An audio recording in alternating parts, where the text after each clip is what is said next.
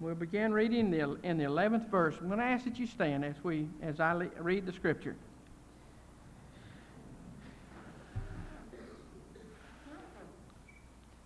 But Mary was standing outside the tomb weeping, and so as she wept, she stooped and looked into the tomb. And she beheld two angels in white, sitting, one at the head and one at the feet, where the body of Jesus had been lying. And they said unto her, Woman, why are you weeping? And she said, Because they have taken away my Lord, and I do not know where they have laid him. And when she had said this, she turned around, and behold, Jesus was standing there, but she did not know that it was Jesus. And Jesus said unto her, Woman, why are you weeping? Whom are you seeking? Supposing him to be the gardener, she said to him, Sir, if you have carried him away, tell me where you have laid him, and I will take him away. And Jesus said unto her, Mary. And she turned and said to him in Hebrew, Rabboni, which means teacher. And Jesus said, Stop clinging to me, for I have not yet ascended to the Father, but go to my brethren, and say to them, I have ascended to my Father and your Father, and my God and your God. Mary Magdalene came, announcing to the disciples, I have seen the Lord, and that he hath said these things to her. And therefore, when it was evening, and on that day, the first day of the week, when the doors were shut where the disciples were, for fear of the Jews, Jesus came and stood in their midst and said unto them, Peace be unto you. And when he had said this, he showed them both his hands and his side, and the disciples therefore rejoiced when they saw the Lord. And Jesus said to them, Peace be with you. As the Father hath sent me, I also send you. May God add his blessing to the reading of his word. You may be seated. Thank you.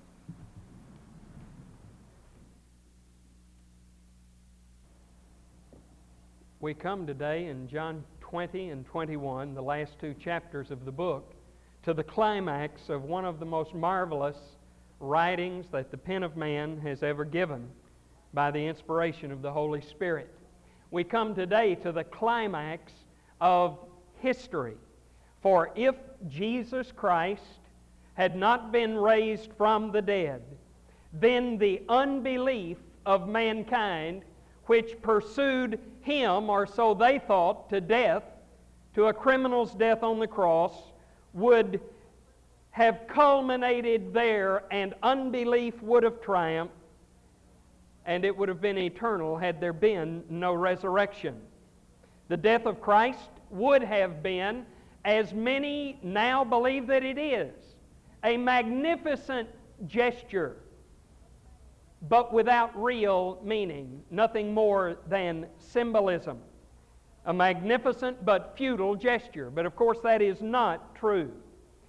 John, as is characteristic of his gospel, masterfully tells us this story using few words and giving convincing evidence, the ring of authenticity, to the resurrection of Jesus Christ without the language of myth or sensationalism.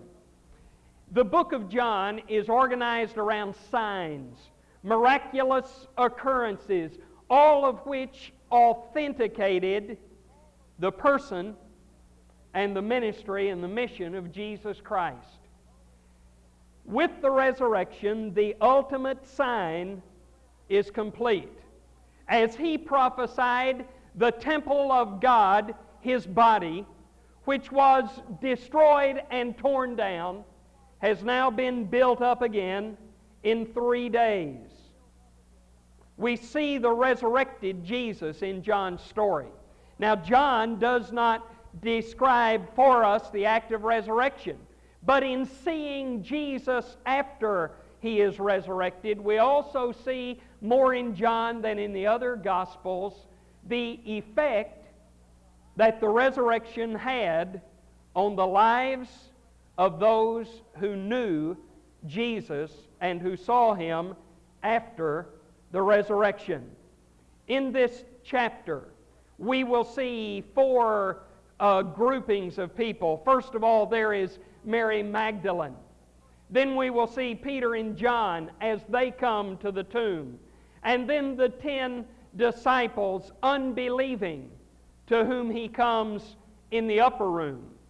And finally, Thomas, called the doubter, but in reality he was not a doubter. He just flat did not believe the witness of his friends. And so in John 20, we see the dawn of victory. There should be a Bible near you in one of the pew racks. They are a little bit shorter than the hymnals, though very similar in appearance. And if you have your Bible, I would encourage you to open to John 20 and to follow with me throughout the message. If you did not bring one, then please use the Pew Bible. You will want it open for reference, as the message will simply draw from and develop the text of John chapter 20. In John 20, 1 through 10, first of all, we see the Lord arisen. Now, when she comes at dawn, when Mary Magdalene comes at dawn on the first day of the week, the stone door is already moved. This tomb was newly carved, we have been told. No doubt that also means that not only the interior, but also the trough in front of the stone opening, the opening in the stone, would have been carved, and a large stone, almost round, would be poised with a wedge under it above the opening, so that when they laid him to rest that afternoon, they had but to kick that wedge out of the way, and the stone rolled across the opening. But in order to move that stone, which probably weighed 2 to 3 tons, it would take the united effort of a number of strong men. And yet, when Mary comes at dawn, the stone is already gone. Let me recommend a little book to you. It is a book written by Frank Morison entitled, Who Moved the Stone? Morison, a Britisher of another generation, set out to do research and to write the definitive work that would disprove what to him was the myth of the resurrection of Jesus Christ. He came away from honest inquiry and research, a firm believer in the Lord Jesus Christ, and wrote one of the most effective defenses of the resurrection that has ever been written. Morison suggests the question, who moved the stone? Was it the women? No, if all of the women who traveled with the Lord Jesus had come together at the tomb that morning, they would not have had the strength to move the stone. Was it the disciples? The disciples were the last ones to believe that he had been raised from the dead. By the time they believed it, the deed had long been done. Well, what of his enemies? By no means did his enemies move the stone. They had everything to lose and nothing to gain by the disappearance of his body. Was it grave robbers? Details that John and the other writers give demonstrate to us that it could not have been grave robbers. There was nothing to steal, and they would have known that.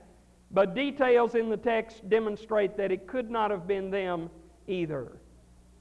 And so who moved the stone? It was moved by the power of God, not to let Jesus out, but to let us in, so that we could see that he was gone. Mary Magdalene was last at the cross, and now she came first to the tomb. Have you ever wondered why it was her? Why of his family, his disciples, the great multitudes that heard him teach, the others who were healed, those who were raised from death, resuscitated to this life by him, why was it Mary Magdalene who came to the tomb first, who stayed at the cross last? Merrill Tenney makes this observation. How is it that many whose faith it would be uncharitable to deny work so little, give so little, say so little, make such little effort to promote the cause of Christ and to bring glory to Christ in the world? These questions have only one answer. It is a low sense of debt and gratitude to Christ, which accounts for the whole matter. Where sin is not felt at all, nothing is done. And where sin is little felt, little is done. Of those who followed the Lord Jesus Christ, Mary Magdalene seems to have retained the memory of what she was saved from better than any of the others. She knew what life was like without Him.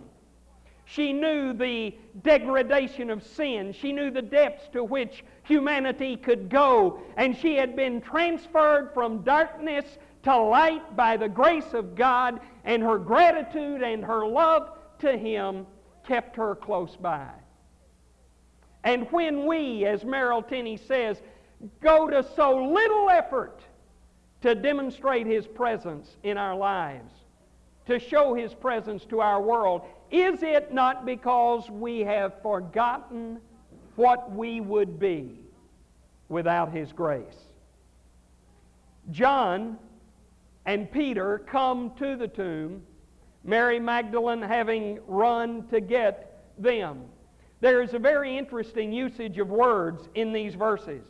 The story is that as they ran, John ran ahead of Peter, and when he came to the tomb first, he glanced in, and the text says that John saw the grave clothes. But then Peter came, and he went in all the way to the tomb, and another word is used that says Peter looked. And that word is a word that means to look carefully and intently. And then when Peter lingered inside the tomb, John goes himself all the way into the tomb. And still another word is used when it says that John saw. And this word, the word eido, means to see with understanding.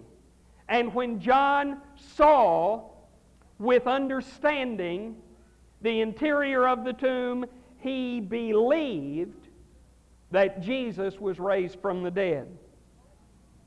Now, it is most interesting to see the statement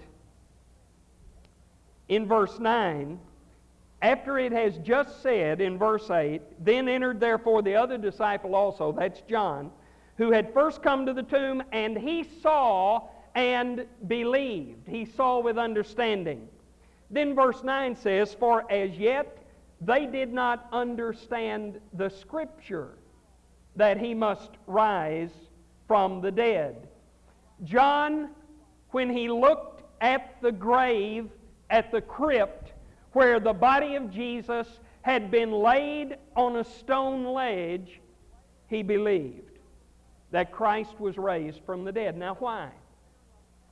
We talked a little bit about the burial method last week. The body of Christ, having been washed and laid out flat, would have been wrapped with long linen strips from the tip of the toes up to the armpits very tightly. And in each fold of the fabric, as it went around him, there would be put spices to help retard the odor of the decay of the body. And then a separate cloth, a narrower strip, quite long, was wrapped tightly about the head. Now, when John got to the grave first, he looked in.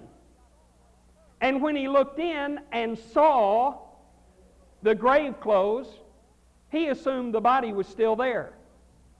Because there in the light of the morning, still low on the horizon, he could see the form, the grave clothes laying out on the ledge. But then when he went all the way in and he looked, The grave clothes were as if the body was still wrapped in them, but the body was gone. It would not have been possible to recreate the wrappings and the shape of the wrappings and the folding of the spices, and especially the wrapping of the head. It would not have been possible to recreate that without a body. And yet the body was gone. John is an example of clear understanding bringing absolute conviction. He did not yet understand the Scripture. Jesus had prophesied His resurrection.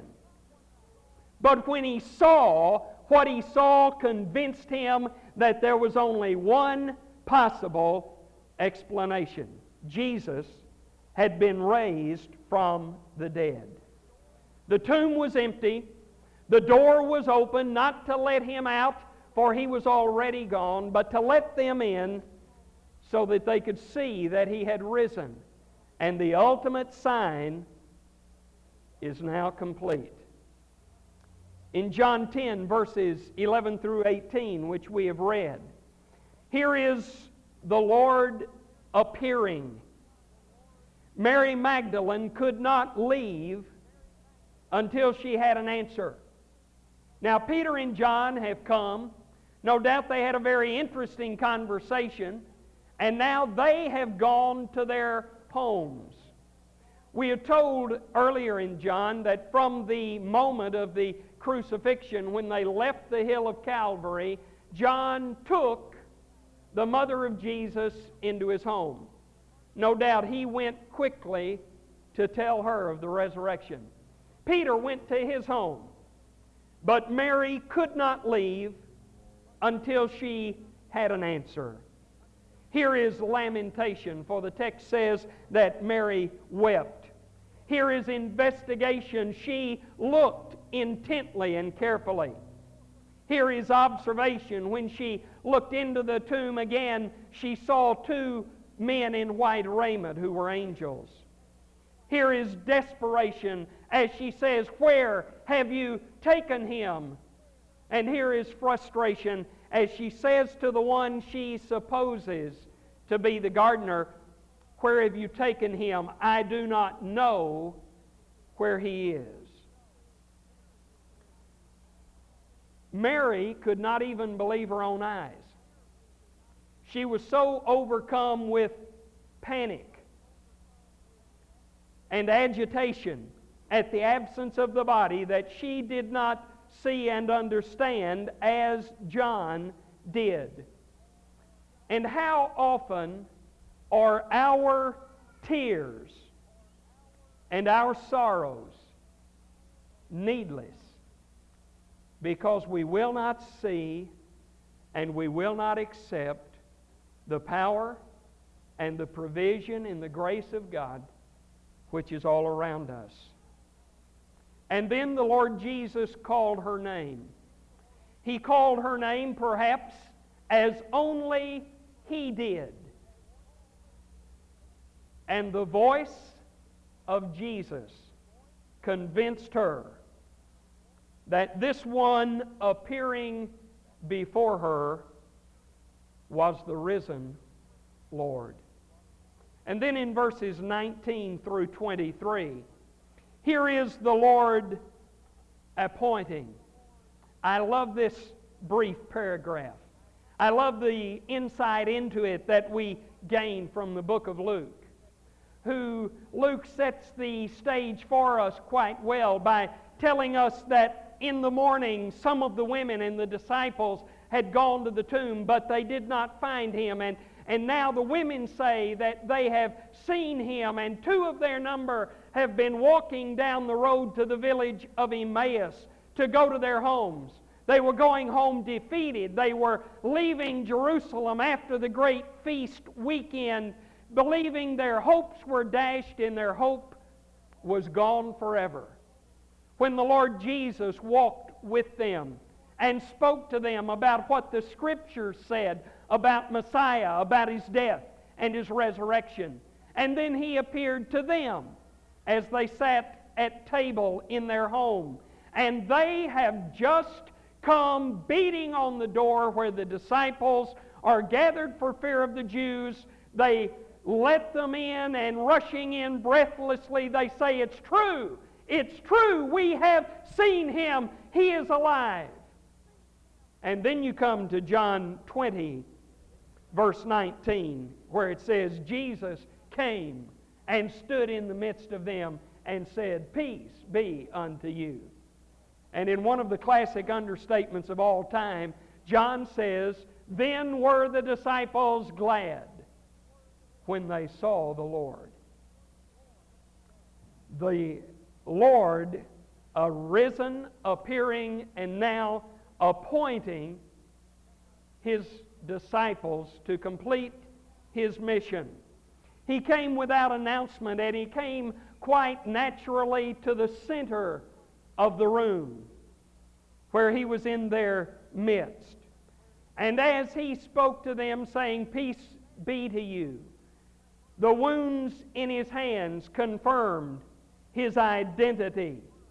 And then it says that Jesus breathed on them and said, "Receive the Holy Spirit." It is an act of new creation. Just as when the Lord God knelt and breathed the breath of life into Adam, and he became a living being, so Jesus Christ, arisen from the dead, breathed on His disciples and created a new thing, His people, His church, who were to complete His message.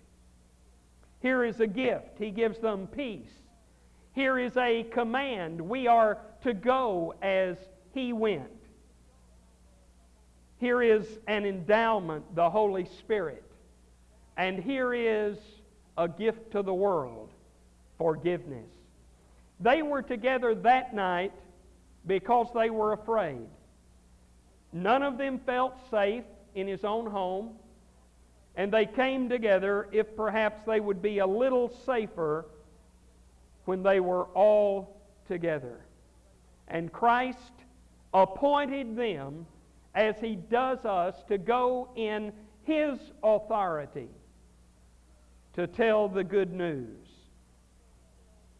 In verses 24 through 29, here is the Lord appeasing.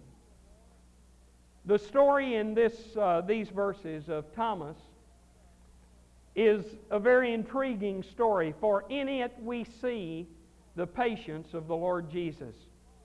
We see what great love He has even for those of His children who flounder in unbelief. We see His condescension as He comes not in a condemning way, but in a loving way to answer the demand of the unbelieving disciple. But what I am most interested in is what Thomas missed. Thomas probably had no good reason for not being there when everyone else was in the upper room. Bishop J.C. Ryle said, "The very sermon that we needlessly miss may contain a precious word for our souls. The very assembly for prayer and praise from which we stay away may be the very time that would have cheered, established, and quickened our hearts. We little know how dependent our spiritual health is on the little, regular, habitual helps, and how much we suffer if we miss. The wretched argument that many who attend are no better for it should be no argument at all to a Christian." It is indeed not limited to Thomas. How often have I observed over a long time now, over 25 years, people with real need who set up a situation of self-fulfilling prophecy. In their need, or the misunderstanding, or the disagreement, or whatever it may be, they withhold themselves from intimacy with other Christians. They begin to stay away from the times the church comes together to worship and to study the Word of God. And then they feel that the church is cold, that it is unfriendly, that no one cares. When the entire sequence of events has been set into motion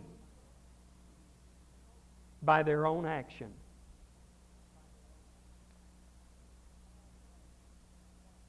How sad it was for Thomas to miss that first glorious appearance. As the Lord appears to them, and as He comes to appease the unbelief of Thomas, He refutes Thomas's unbelief. His resurrection power is demonstrated. He came into the room through a closed door twice to be with them. There was the reality of His physical presence. They were able to touch Him and feel Him. There was the reply to the challenge and the rebuke to the hardened attitude that would not accept the united testimony of all of his friends. Thomas, however, is an example of what happens to honest unbelief when Jesus comes. When honest unbelief meets Jesus Christ, there is faith. The resurrection turned a mourner into a missionary, the Apostle John. It turned a doubter into a confessor. It turned a penitent sinner, Peter, into a preacher.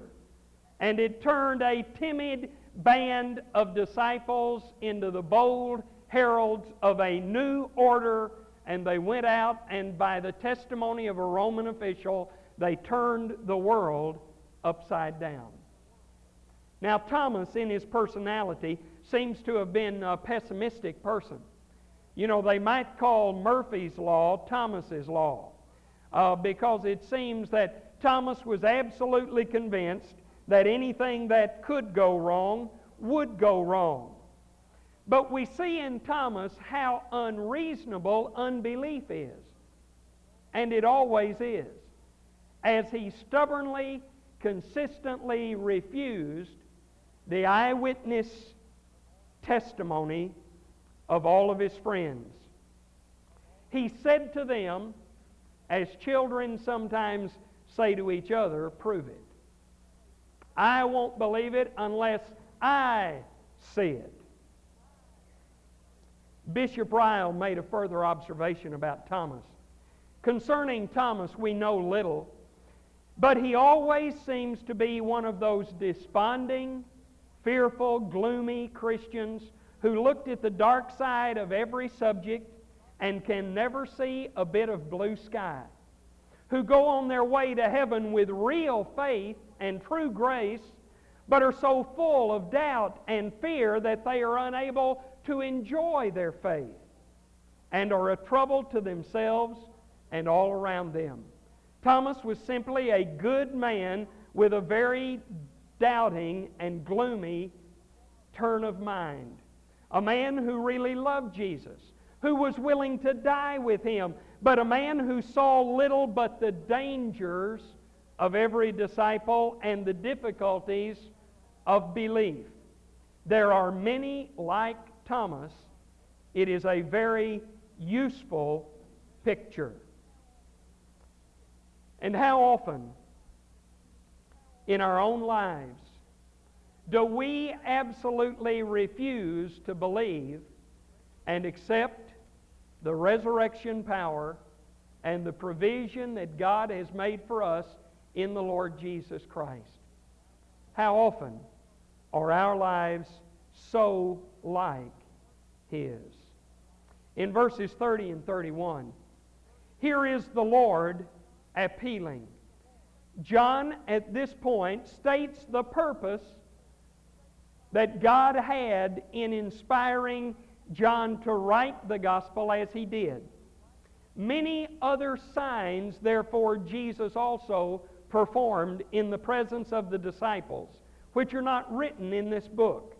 But these have been written that you may believe that Jesus is the Christ, the Son of God, and that believing you may have life in His name. Here is a summary statement of the purpose of the writing of the book. The purpose of the writing of this gospel was not to report everything that Jesus did, that Jesus said. The purpose was to promote belief. The signs that John told us about were designed to prove who Jesus was. More signs were wrought. There were many more miracles. John tells us in chapter 21 that if they wrote down everything he said and did, the world would not contain all of it. But these are more than enough for us to believe. Indeed, the resurrection, the ultimate sign, is enough to encourage and create faith in our hearts. And I would remind you that those who will not come to the risen Christ of the Gospels will never come to God at all, no matter how great the miracle. The Lord Jesus said, "Peace be unto you." I would ask you if in your experience you know His peace. You can. John selected what he wrote in order to give us more than enough evidence to accept its truth and to come to Him. Do you, for yourself, independent of church or form or ritual, do you know Him? Do you believe in Him? Do you follow Him? He is, by His indwelling presence, all of the proof that we need. It is not signs and wonders that bring life. God gives life to those who believe in Jesus Christ. May we pray. Heavenly Father, so often the focus is lost, the single focus of all of life, the single purpose for which we were created, which is to bring glory to you. Father, I thank you that in your power and in your love and grace, you have chosen us. You have transferred us from the kingdom of darkness into the kingdom of light. Father, I thank you that you have come to us in the convicting power of your Holy Spirit. You have brought into us the resurrection presence of Jesus Christ so that we know that He lives.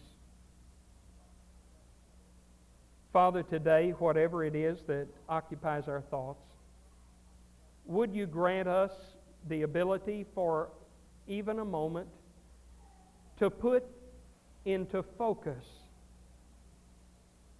the things that really matter, to commit ourselves anew to living on this side of Easter, to living in such a way that the world may see in us a risen, living Lord. I thank you for what you are doing and for what you will do in the lives of these your people. I pray in Jesus' name. Amen. In a moment we will have a hymn of invitation. As we stand in a moment and sing, I invite you to meet me here at the front in order to give your heart and life to Jesus Christ. It is not the moving from your seat nor the coming forward that saves you, and yet the Lord commanded us that we confess Him openly.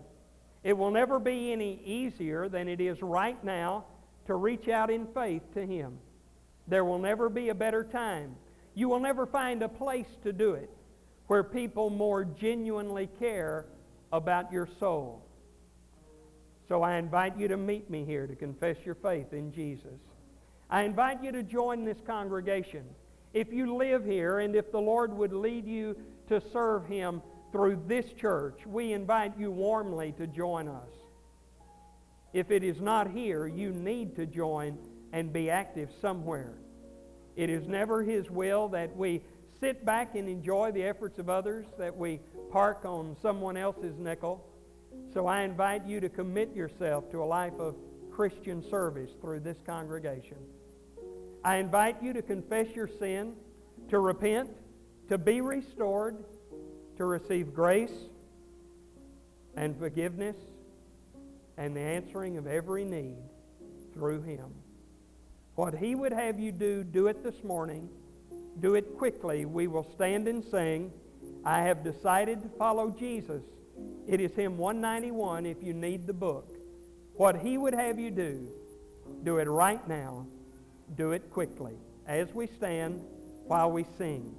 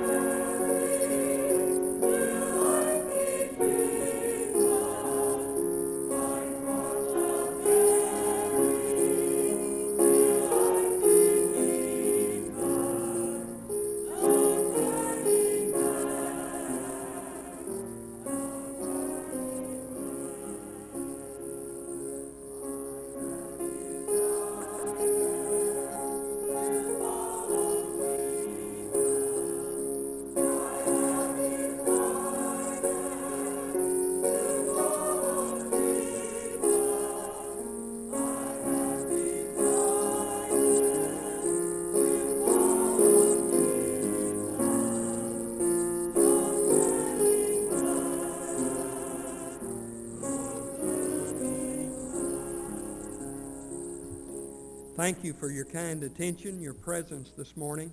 It is time for us to receive God's tithes and our offerings. And visitors, at this time, please return to us the card that you have prepared. May we pray. Heavenly Father, I thank you for the gift that you gave, the gift of your very best.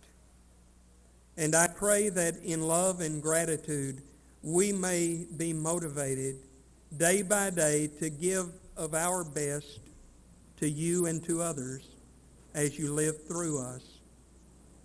Father, teach us gratitude. Teach us the kind of awareness of what we are without you so that we always linger near you. Father, today, in some way, for every one of us, may there be a moment, a serendipity, a gift of grace, when it could be said of us individually, then were we glad when we saw the Lord. Father, do with us as you please, until that day that we dwell with you where you rule and reign in uncreated glory and splendor. May we be fitting examples of your life. I pray in Jesus' name. Amen.